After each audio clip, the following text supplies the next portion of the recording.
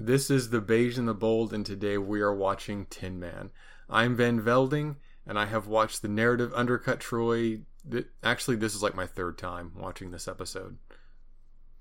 And I'm Derek, and this is my first time seeing Troy get undercut. Well, not really the first time. It happens a lot. Yeah, it does happen a lot. You ready? Yep. And 3, 2, 1, engage. So, such an episode that's filled with so many things. I have a lot of critique for this episode. Yeah. The thing is, it's not bad. It's actually pretty good. Yeah, like it's got little bits, but it's like it's how it chose to do things. Like, why? That's dumb. I kind of think the opposite. I think it's like 60-40 good, maybe 75-25. Well, because like there are clear flaws in it. Yeah, but totally. I just don't. I like there's such sharp flaws that are in such sharp relief. Yeah, you know, like sure. Rocks and Silly Putty. It's what does real quick. Does Riker have a relationship with this dude? Like I'm pretty sure we've seen him before, right? Between Picard and all. Like I think I remember Fort Hood. I don't remember this guy specifically. I think there was a cut scene or there was like cut script that implied a relationship between these two that went a little further back. Oh, okay. An interesting thing about this episode is that it establishes a fairly small Starfleet. Picard knows this guy. Like how many? Yeah, like it kind of sounds like it's like, hey, you're the fastest ship with the best people, and it's like, oh, then you start wondering, well, how many Enterprise class, starships are there? Yeah, Galaxy class. Yeah. Oh, sorry. Yeah. No. It's... Riker talks about this other away mission with Tam Elbrun. Yeah, look, and he's like, he's two of my friends died. Two people in my class at the academy died. Yeah. And it's like, well, damn, son, how many people are in Starfleet? Like, this dude even knows it. Like he's like, you mean of the blah blah blah disaster? And he's like, yep. Like he knew, like almost as if he knew the dude as well. And Troy's like, I want to come along. And then we get like the teaser, like we get the cut where it's like things explode at the end of the teaser. People die at the end of a teaser. People are like, oh no, it's choking me at the end of it's tense. Things are dangerous. And Troy's like, he is a patient. He's mentally ill. End of teaser. Yeah. Everyone on the bridge is like, oh my god. Oh wow, he's crazy. We gotta get a crazy guy on board. Oh my god. It's and Troy had to counsel him, right? What? I said, and Troy had to counsel him, right? Yeah, which I imagine Counselor Troy, senior in college, and her staff guidance counselor comes in, and he's like, Deanna, you have a 2.0 to 10 significant digits GPA. The only things you've ever gotten from the student cafeteria are raw brownie mix and a bag of Funyuns, which you have only purchased between the hours of 1 a.m. and 3:30 a.m. You got to make those like cup brownies, bro. Every clinic hour you've ever made has been online somehow. You have to take Tim Elbrum and counsel him, or else you don't get a degree. What? This is BS. Nobody wants to cancel. Nobody wants to counsel Tam Elbrun. He's a dick. I was like, come on, it's the Betazoid day of sobriety. I'm passing. Come on. Come on, man. Just give me one more day, and I'll totally like get high and talk to this dude. I promise. It's like, come on, I earned my degree. Just barely. Yeah, like just get me out of here. Get me out of this whack ass crystal prison. So, but apparently Counselor Troy has had a patient. Yeah, before. I mean, I imagine like I was in my mind. I was wondering like how that works. Like because I mean you don't want like students like dicking around with like crazy folks, right? It was like just making things worse instead of better. But I mean, imagine they have like an advisor that's like, all right, what did you learn today? It's like, oh yeah, he's this, and this, and he needs this, and this. Like, no, that's wrong. This is what you need to do. So I guess there's kind of like an apprenticeship, if you will, which I feel like more professions really need is like apprenticeships. Yeah, well, that's hard to do because you're spending extra work when the bare minimum would do because of money reasons. Well, I mean, we spend extra work with overtime and other bullshit with no like levels of productivity. So I mean, Oh no, Derek, you don't understand the concept of. So let's get into Tam Elbrook. Yeah. And we'll talk about the foibles of capitalism later. Yeah. Look at this dude, so nonchalant, like just comes in here. He's very much at cross purposes, where all at once he's barely holding it together from stress, and that's like his thing. Yeah. And then on the other side, he's sort of like nonchalant and easily distracted, which are realistic combinations I think you can have in a character. Yeah. But in terms of... What was that? You saw was Data just invisible to him before? Yeah. Like, I guess he wasn't in his peripheral vision, and then, like, he heard someone talk, and he's like, wait, what? Is Tam like, whoa, I'm not actually looking at anyone. I got, like, porn playing in some contact lenses. Yeah. That's a dude? It's a fully clothed dude? I was watching I was watching through the eyes of, like, the co-ed shower, and then all of a sudden, this dude said something. I thought it was the white monolith which stands in the background of all of Tam Elbrum's porn. Wow, okay. I just... But, like, for all the people that are like, Data, you're weird. Like, I live in a galaxy full of aliens, but Data, you're so weird. Yeah. You're like a human, which is the most common shape of aliens ever. Yeah, exactly. But you're a little pale and golden eyes. That's so... Yeah. Tam Elbrum is, like, the only guy who gets that. Yeah, I mean... Because he's telepathic. It's weird to me, though, because I can't point out the episode, unfortunately, but I strongly feel as if I've heard Deanna Troi, like, sense something in Data's brain. Like, to where... the implication was that she can totally, like, there's in the emotional telepathic landscape, like, Data is not invisible. Like, he looks different, but he's not, like, just completely not there, which is exactly undercut by what Tam just said. I don't know. I remember, like, when they put Graves' brain in Data and he got jealousy, and she buried the lead on Data being jealous and then feeling things. Yeah. And then whenever Law's brain was exploding, Deanna's like, I can feel stuff. I mean, Law was supposed to be like Data Mini, right? So yeah, exactly. But then she died because she had feels. So she had feels. Here's Riker doing some he's some MAGA level backseat editorializing. Like, I'm sad your friends died, Riker, but a board of professionals looked the into it, and it wasn't Tam Elbrum's fault. And then he's like, well, maybe if Tam Elbrum was better at his job, no one would have died. I'm like, one, that is the faultiest logic to ever enter this turbolift, you bitch. Yeah. Well, like, let's ask the turbolift doors. They hear everything. What about you, turbolift doors? Do you think that's the worst logic? The worst. Like, hey, you know how Yar died? It seems like maybe if the guy in charge of that away mission was a good commander, that wouldn't have happened. How could you have been so oblivious to that threat, Will Riker? I would love it if, like, the turbolift doors gave Riker that sass. It's like, oh yeah, I remember. I used to lift up Yar all the time. She was cool. Oh wait a minute, she's dead. I wonder if the dude that, like, was in charge of that away mission. Oh, dude. It's such a faulty kind of logic. I want to slap him in the face. Yeah, I mean, hard. You know, and it's definitely part of, like, this kind of Western notion that the more competent you are, the, like, more ability you have to exert over your environment, but it's an illusion. Like, no one has control over reality or other people. Like, there's no way for you to do that. Yeah. One thing I like about Tam is his ability to move plots forward, move briefings forward. Yeah. I mean, I wish I had that for meetings. Meetings are the worst. Yeah, but he definitely kind of has, like, this... One of the things that's interesting about this is that, you know, in the teaser, we get this whole, like, he was a patient. Dun-dun-dun, oh no, crazy person. But they could have totally done this thing where, hey, look, this guy has problems. However, he still provides usefulness to Starfleet. He still has a job that...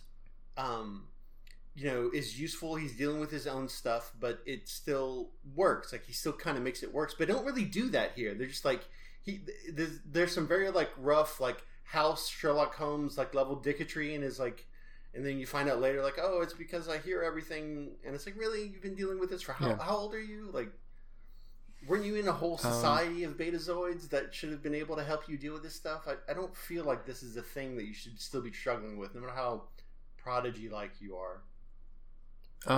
They have a scene where they talk about it. Scans for me.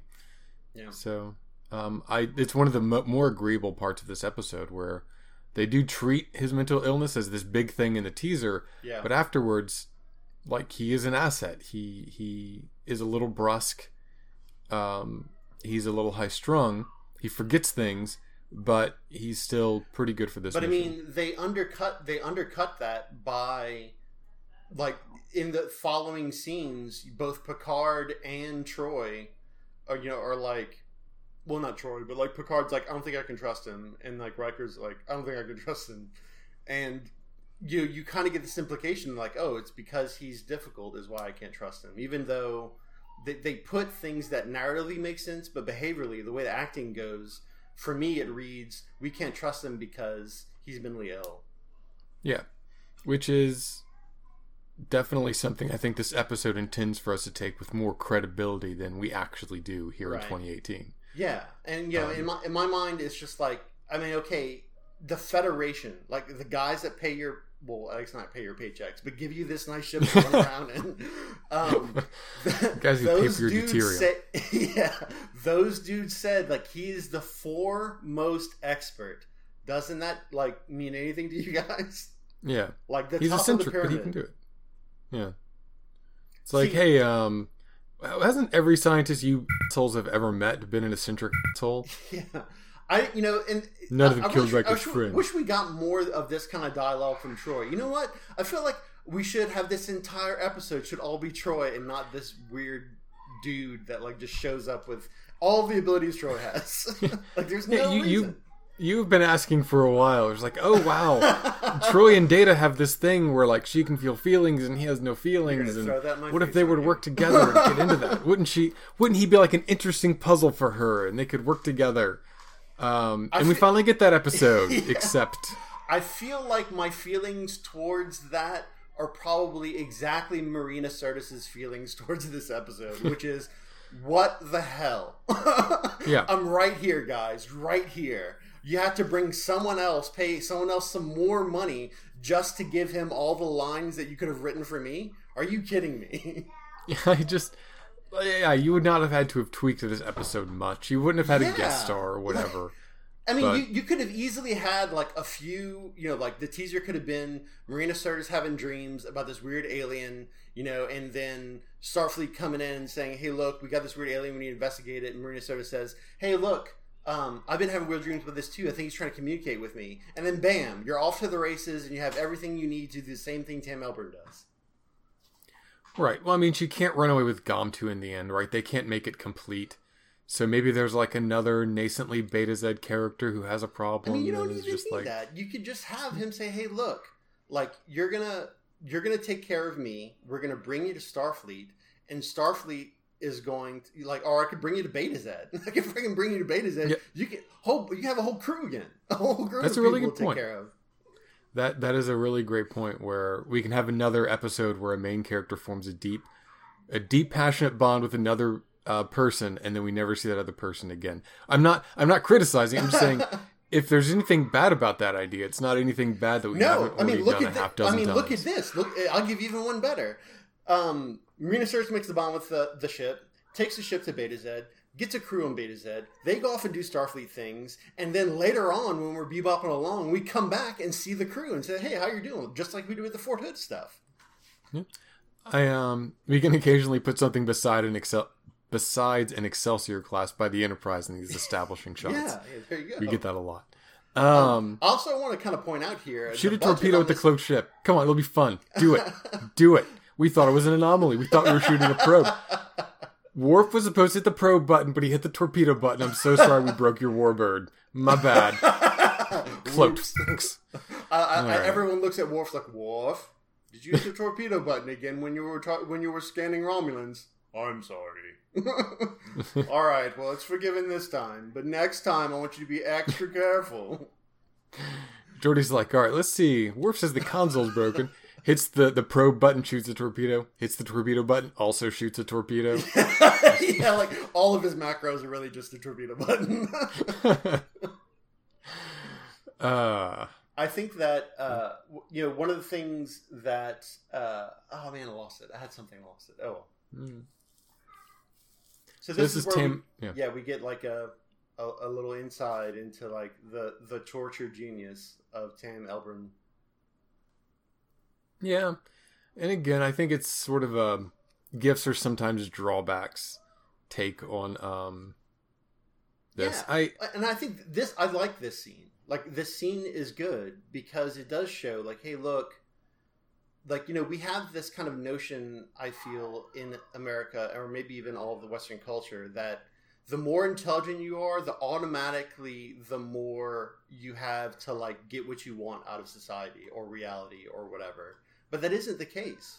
Just because you're smarter does not mean that you get all the things. Counterpoint.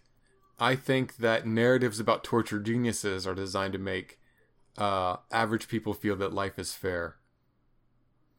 That could be interesting. I mean, I don't think that I would much prefer them trying to go for less of an angle of life is fair and more of an angle of all humans have dirty hands. Like, all humans have struggle, and just because you're maybe close to the top or the top of a pyramid does not alleviate your struggle. Like, and the only way your struggle can get alleviated is through inner work.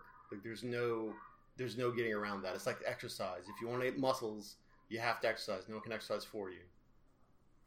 Counterpoint. I think people at the top can live quite an assuaged life without a lot of the struggles we take just to survive. Well, now we're talking about, like, economics versus, like, abilities, right? Like, now, like, you know, now we're talking about just, like, how much money you have and the social, I guess, grease that gives you, which I totally agree. Like, and you'll live in a bubble. I'd expound to say that there is a disconnect between temporal power and actual skill that most people would like to associate, but are quite divorced in real life. I don't know if I understood that, but Okay. I think I get the gist of what you're saying. Deanna's a princess, and she has, like, for telepathy skills. Yeah. Tam Elburn here is a There's no name, dude. government employee, and he's incredibly talented. Yeah. Is Deanna a princess just because, like, her mom said she was a princess one day, and then, like, and everyone believed her? Like, is that what happened? I mean, who's going to No one argue really with knows Loxana? what her.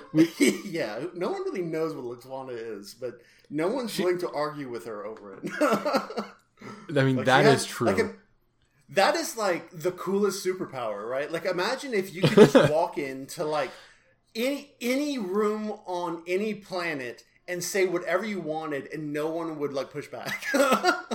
Like, even if it was the most outrageous things, like, listen, I'm the princess of blah blah blah, and I have the right to do this, and, like, yeah, I guess she has diplomatic immunity. I mean, I'm not going to ask her. I'm not going to push back on that. Loxana is, like, the daughter of the fifth house, heir to the rings of Rix, Yeah. and holder of the sacred chalice or whatever. We don't know what that means, though, ultimately. So I do kid about Deanna being a princess. I would love there to be an episode. I'd love there to be an episode. I should. Hopefully, I'll remember this in supplemental. Where, like one day, like the rings of Rix, like, come into play. Like, oh, we need to verify the ring of Rix are okay because there's a threat. And then, like, you go there and they're like, yeah, they're made up. Like, there are no rings. You find out that, like Deanna's... Loxana is just like. Good. Loxana sends Deanna to, like, Alpha's Depot to get those little, like, clippy rings. Yeah. Link them together. All right, I need gold. I need 4 washers and gold spray paint. Also, David's like, it appears that the adhesive... Yeah. Also, I noticed, like, in the soundtrack for this episode had a lot of, like, Karate Kid type of sounds. Yeah. Like, and I know that because I watched a lot of Karate Kid as a kid, and Fair enough. there was, like, these, there are these poignant moments where Mr. Miyagi's talking to Daniel-san, and, like, you hear, like, this kind of woodwind type of deal. There's a lot of that when, like, there are poignant moments with Tam Elburn, like, on screen. Yeah, we did kind of talk over the episode where they do a lot of talky things about Tam Elburn and his personality, and it was all good stuff. Yeah, it is good stuff. It's a good scene. It gets undercut later by Picard saying, I don't trust him because he's ill. Right. It's like, whatever. But we in the motion picture, which I think we actually steal some graphics from here, in the motion picture, Spock has a connection with Vidra, and we're like, well, can we trust Spock? So I think anytime someone has like a psychic connection with the cool alien thing, Like, Starfleet captain's like, we don't trust it. I don't know why. It's probably more like, can we log a thing? No, I don't trust it. Yeah. These bitches are coming in hot, and Picard's about to get his ass owned. Yeah. I stand up for Picard in these military exchanges, Yeah. but they're about to get owned super hard by like these he doesn't Romulans. even like this dude could like he fires one shot, he never fires a shot back. He's definitely within range. I mean, you can't tell me that after he fires his volley, like he can't just do like a tail shot on his bow. It's like, what the hell? Like, hey, either one of you psychic people want to tell me what they're doing? Yeah. Anyone? Oh, the man, excellent. Obviously, you know what's going on. Tell me what's happening. Look, Like, this is a salvo of shots. How many times have I said Troy could do this very exact thing Tam is doing? How many times, Chris? Yeah, so many times. Like, either one of them could have spoken up. Like, are you gonna... No, I'm gonna... Like, it's telepathically. They're just, like, trying to be polite. And then they get shot, like, 8 times by a Romulan. Yeah. Like, shit. Yeah. Yeah. Everyone on the bridge is just glacially slow to come to this, to analyze the situation. It's really weird. Like, they're usually... I mean, Worf is usually like, I got my hand on the torpedo button. Just say when. Like, I need someone to authorize me to push this button. I will push this button so hard. But no one does. Tam is like... Tam turns to you. Are these people idiots? He's like, I put Ambien in the replicator process. Yeah. I just wanted a couple of easy days. I didn't think Look all at this Picard's like, can you read this all telepathically? At that point in time, Tam should look at Deanna and like, does he not know that you could be doing this whole time? like, does he not know that you have these powers? He's like, yeah, no, I'm usually high, man. I'm just trying to coast. You know what I'm saying? They don't need money. They don't even pay me at this job. I get free replicator stuff. Really? Did you read that telepathically? Like, all right, give me your shirt. I'm captain now. Give it to me. Yeah, he's like, Picard, how do you not know this? You have a Betazoid like at your left constantly. No, I don't. Oh, Deanna.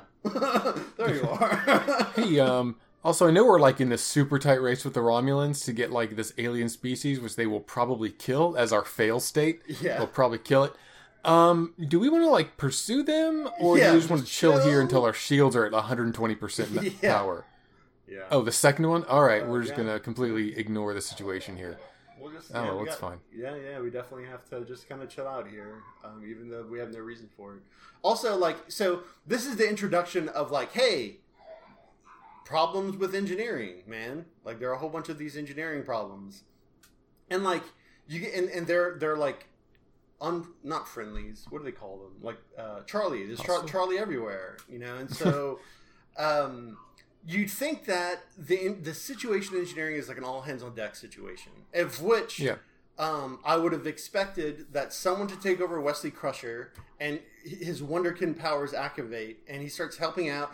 He doesn't necessarily do everything, but he should be at least competent enough for Geordi to give him like orders, and he knows his way around to like follow those orders. And it would have been easy. I'm sure as an actor, he has like this, in his contract, you got to do so many things. Like, why can't he just do things in engineering? Isn't that the whole point of him being, the youngest dude in Starfleet or whatever?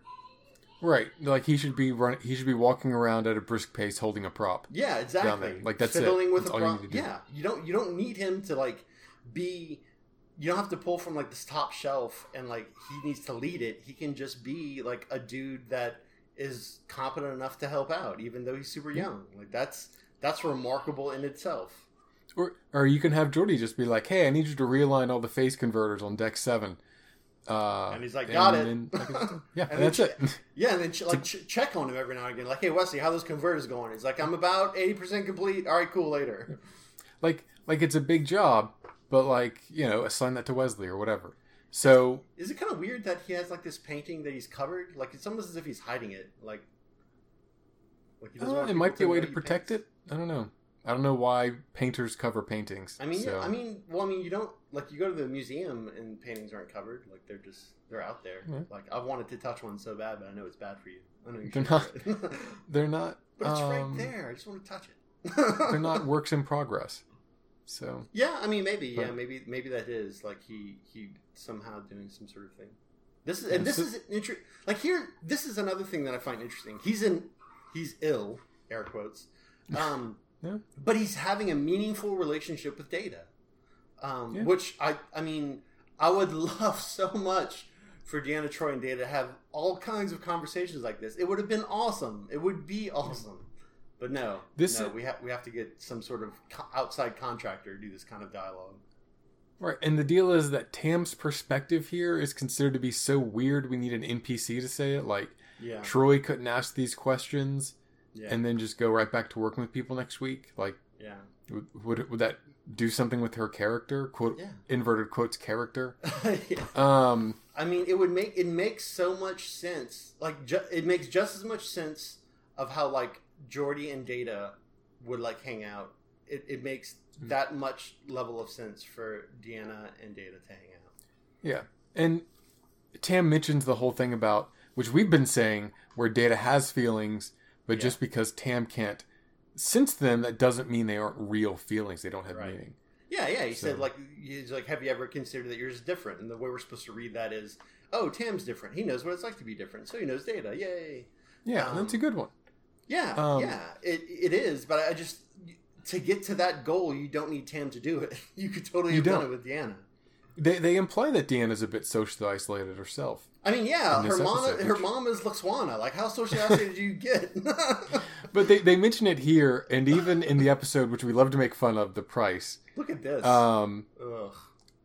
They mention her being, like, also kind of... They imply that she's also kind of socially isolated. Yeah. Which I don't really get for Deanna, but, like, that's fine. It's a fine way to characterize her. Yeah. So, that wasn't the best Romulan warbird exploding animation. It was also super fast. Like, I think explosions last a little bit long. Actually, I don't think explosions look like that in space. But if they did... They literally just took the model and shook it on a blue screen. So we're going to go ahead and not focus on that too much. Look at this, dude. Like, he's just standing up. This is classic... Mortal Kombat finish him acting what he's doing right here. Oh my god, it is. That is... I was trying to put it on point. I'm like, is that orgasmic? No. Is that this like... No, you're right. That is Mortal Kombat finish him acting. That is amazing. So, here's the scene. So Geordi talks about getting all hands on deck, but like my take on this has always been a lot of this stuff's automated. People work for fun. So they work 4 6-hour shifts. And they're dramatically overstaffed. Like they work, 4-hour shifts, like, 4 days a week. A George Jetson, like, pushing button for 3 hours kind of jazz. Right. So, if that was the case, though, you'd figure Geordi would have a lot of people to throw at this problem in an emergency. Yeah, like, more than we see. Like, I mean, I get it. We have a guy in the background doing stuff, but... If this is an all-hands-on-deck situation, we should have, like, at least 3 guys in the background doing stuff. Yeah. Like, anytime you see Geordi, you should have, like, 3 or 4 guys in the background, like, going back and forth doing stuff. Yeah. But it doesn't really track. It doesn't really read that it's an all-hands-on-deck situation, even though the dialogue's supposed to, like, drive that home, it looks like. It does not. If there's... I suppose that's based on the cost of extras, so if there's one nurse in the sickbay, I would be slightly worried. Yeah. Like, no, you only need, like, maybe... 1 or 2 extras on the bridge at a time. Yeah. So we also kind of blew past how Data, as a xenobiology expert, is in charge of the scientific mission. Yeah, that's kind of interesting. I imagine because the way I kind of read that, and it was perhaps wrong, but I mean, I feel like I'm justified because they always do this kind of crap. Is like Data is just a floating expert. Like, hey, Data, we need you to be an expert in xenobiology. It's like, all right, I'll take about 3 minutes. Blah, blah, blah, blah, blah, blah, blah. I'm an expert in xenobiology. Like, I kind of felt like that's what he was saying. Actually, at Farpoint Station in the first episode, he mentions having, like, a degree or a minor in exobiology. Snap. Interesting. Why is he wearing a mustard shirt and not a blue shirt of a science officer? I don't know. That's also a good question. Yeah, it was just kind of frustrating. So, I mean, it probably looks better with the Data makeup, which is reason enough for television. Yeah. But... It would be great if in all the novels Data's wearing. Can you be a science dude and, like, also do the job that Data does, like, on the bridge? I guess. I don't know. I mean, I imagine you could. I always felt as if, like, the colored shirts told, like you could only, like, hear these windpipes again. But anyway, the colored shirts, like, told you, like, what kind of jobs you could do. Like, you couldn't. Like, if you were a mustard shirt, you weren't allowed in, like, the science labs or something. Or, like, I don't know, like, what does Data do? Does he occasionally plot a course, tell us how long it'll take to get there, and give us censor shit? Because Wesley plots course and gives us times. Yeah.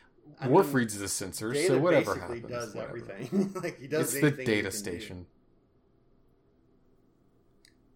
So look at this. Look, I mean, like we only have Deanna doing something meaningful when the real cool lines can be taken away from her. Yeah. It's weird that she's like physically present for so much of this. She did get one scene with the back and forth with him. Yeah. Which... I mean, but she should be Tammin this whole episode. Yeah, and I just like, with all due respect to the guy who plays Tam, I just don't feel like he pulls it off. Yeah, I feel like he it's like he's doing more exasperated, like acting instead of like pained. You know what I mean? Like he like the whole time that he's supposed to be struggling with all the voices in his head, it looks like he's just like frustrated with people and like exasperated. Like he just doesn't have a lot of patience, as opposed to like being in pain. I don't know. I feel like this character as written has a certain kind of a niche, and I feel like this actor isn't really filling that. And that could be a directing issue, it could be an acting issue. Yeah. It's just Tim Elbram comes across as nothing. Yeah. So much nothing. That tracks with me as well. I think that's certainly true. Like, look, give me one other person in the background and you nailed it. Like, that's all hands on deck. like all the way in the right, just like kind of going back and forth doing stuff. Hey, I'm Carl. This is my other engineer, Carl. Yeah. They do look really similar. Like, I know you give them opposite names, but they're really brothers, aren't they? So, there's another guy way in the background. He was blocked by Carl. Come on, man. You have to like go left and right, man. Like, see, this is all hands on deck. Right. This is what that is. Right. This is what it looks like. And now Carl's blocking me. Did you get left in there? Carl. No, it's all right hand.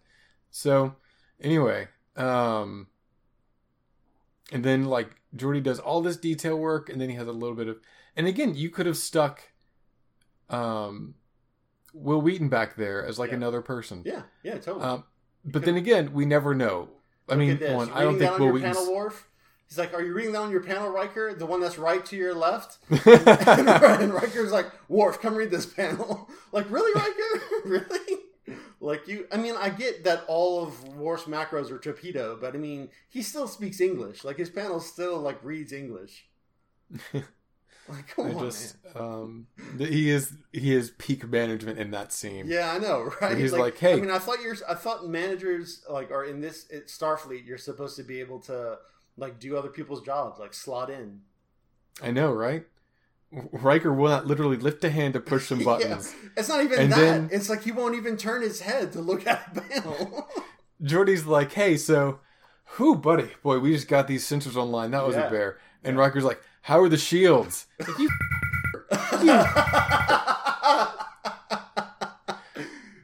Yeah. Did you think I was just f***ing with the shields and suddenly I'm like, I wonder if the sensors work now? You it's dick. Riker, that's going to take 30 minutes. We're making margaritas over here. Of course I'm working on the shields. Riker's like, hey, I'm going to plug in this turbo margarita mixer. That's not going to mess with the shields or anything. Yes, the problem with the shields is power. Do not put a margarita mixer on that circuit. They're good margaritas, Geordi. They're good margaritas. We're all thirsty up here. They're super... Yeah, thirst is a big issue on the bridge.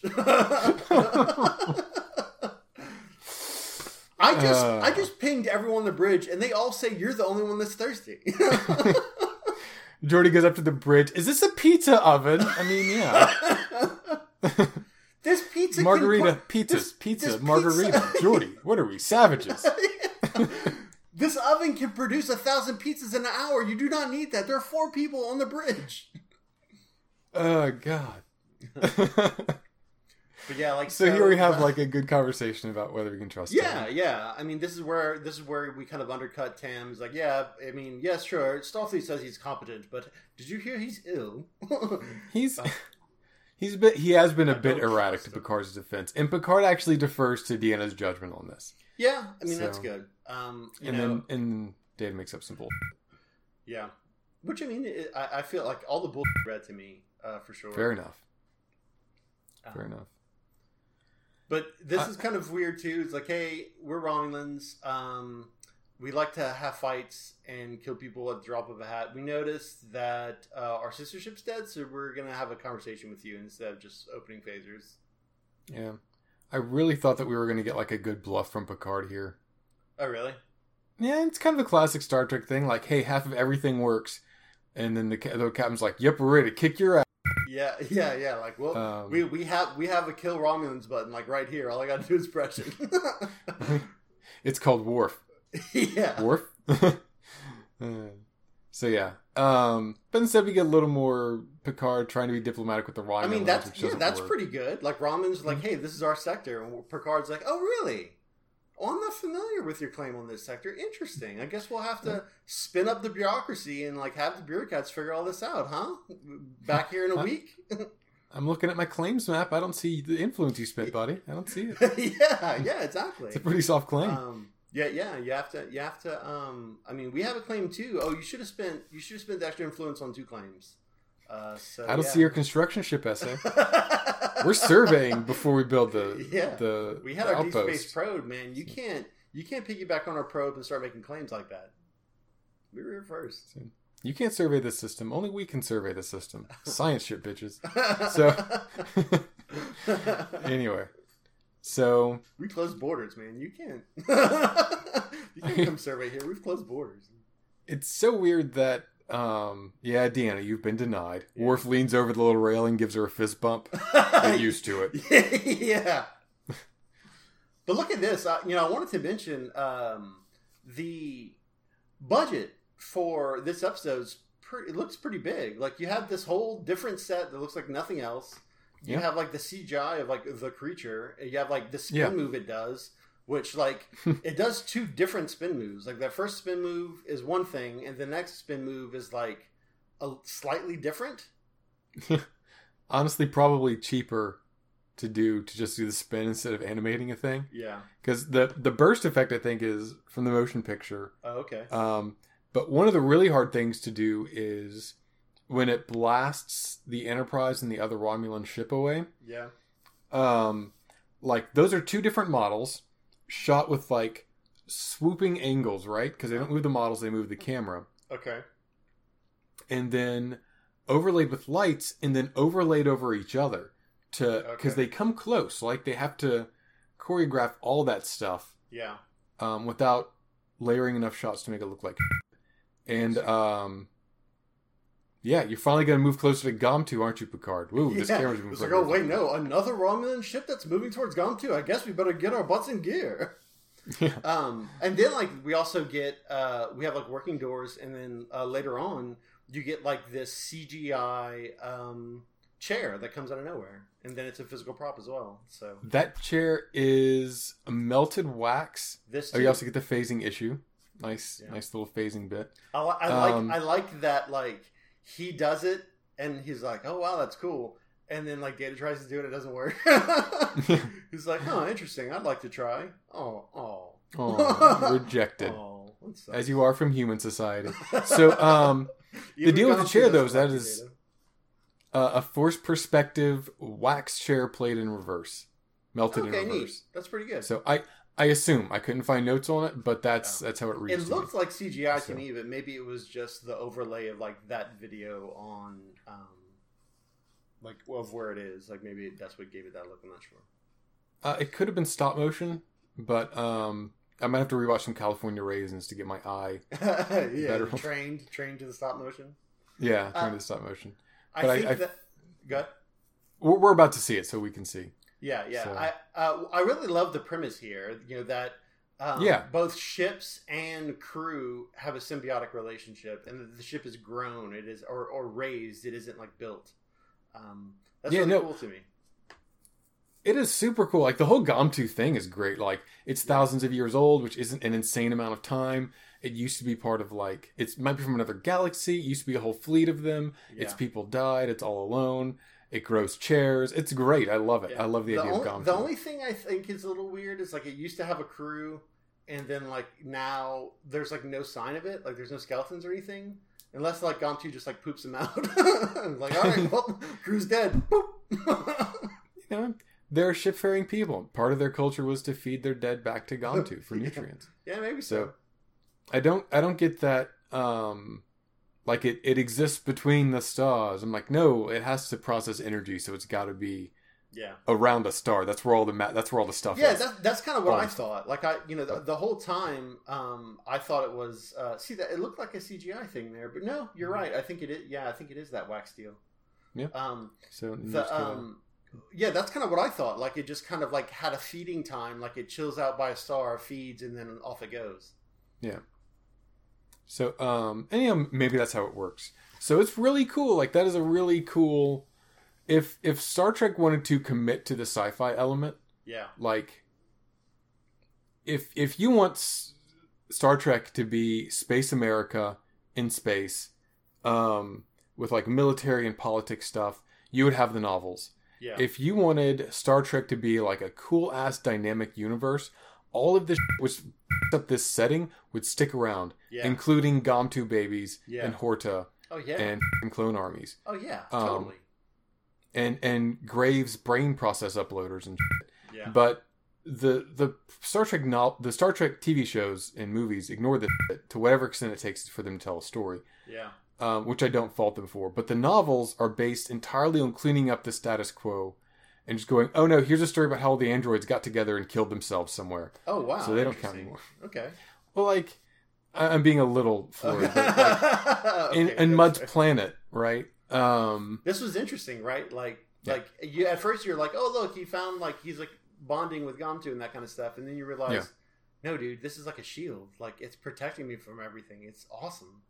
But then you get this impression that's like, okay, this is a ship. So the ship just wants to take care of a dude. So it's got that. But the dude, the crew obviously wants to go places. So why did this have to disappear?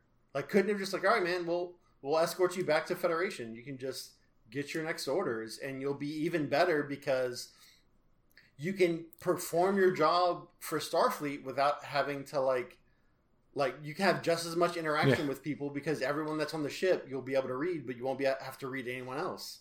Like it sounds perfect. You could be a recurring character. All of this stuff. Nope, nothing. Just vanishes to the wind. Never hear from him again. So and no, we never hear from him again. So it's like, what the hell, man? Really?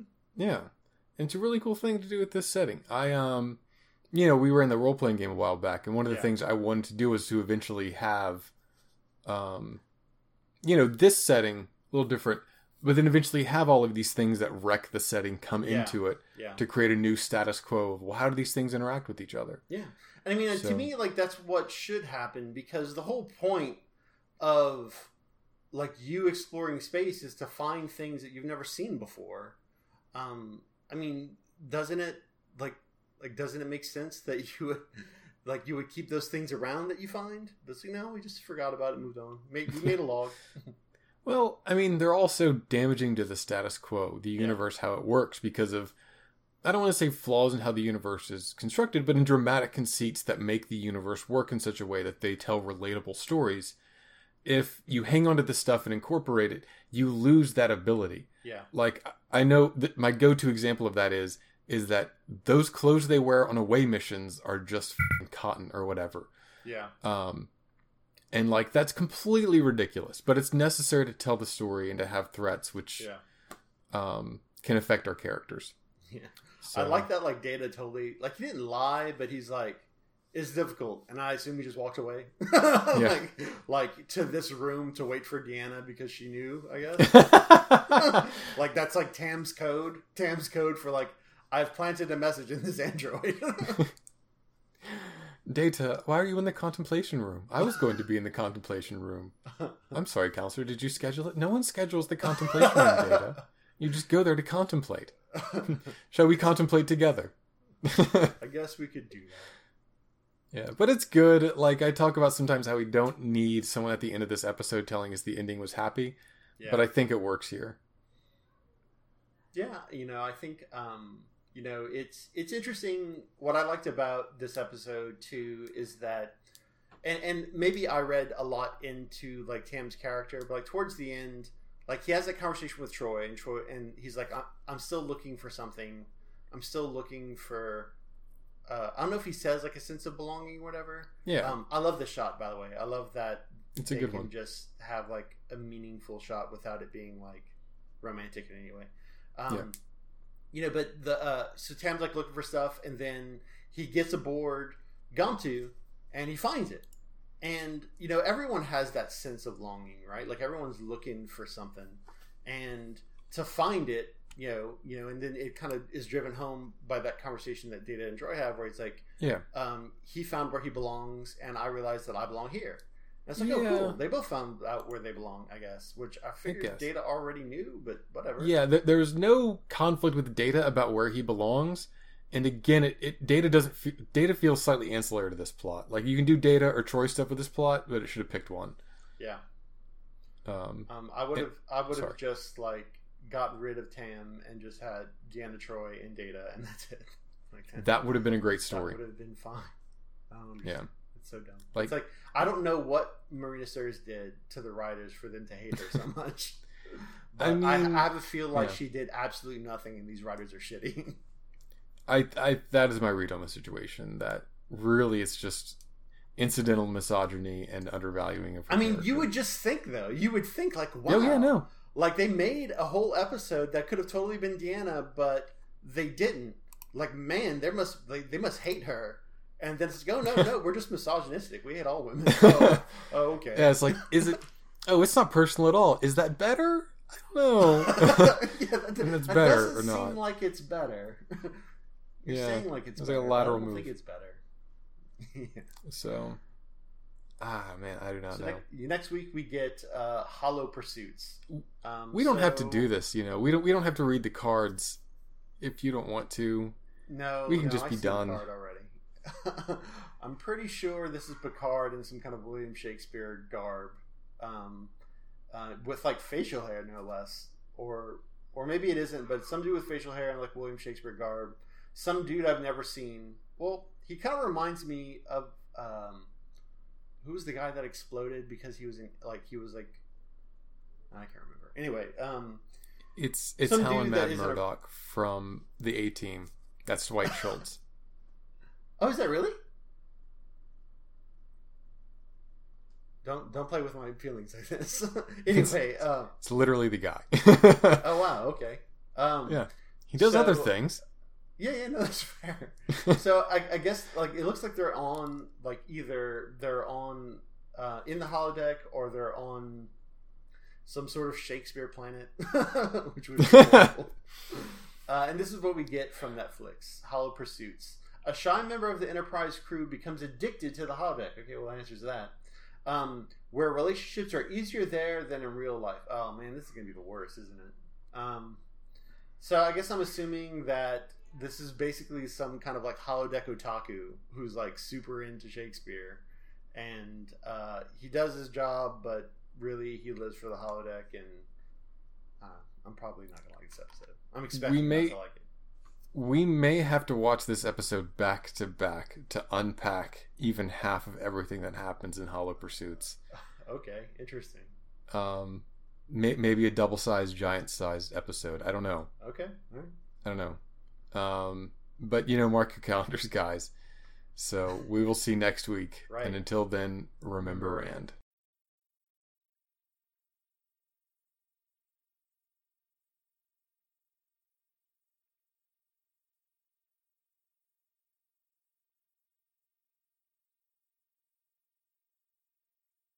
Hey, I'll make this short because everyone hates credits. Star Trek is owned by CBS Television Studios and Paramount Pictures. We watch Star Trek on Netflix, we hold our conversations on Google Hangouts, and we record with Audacity, the free audio editor and recorder. All files are hosted on vanvelding.com, hosted by DreamPress, powered by WordPress. If you have any questions or comments about the Beige and the Bold, please feel free to leave a comment at vanvelding.com or tweet at vanvelding. Thank you, and remember Rand.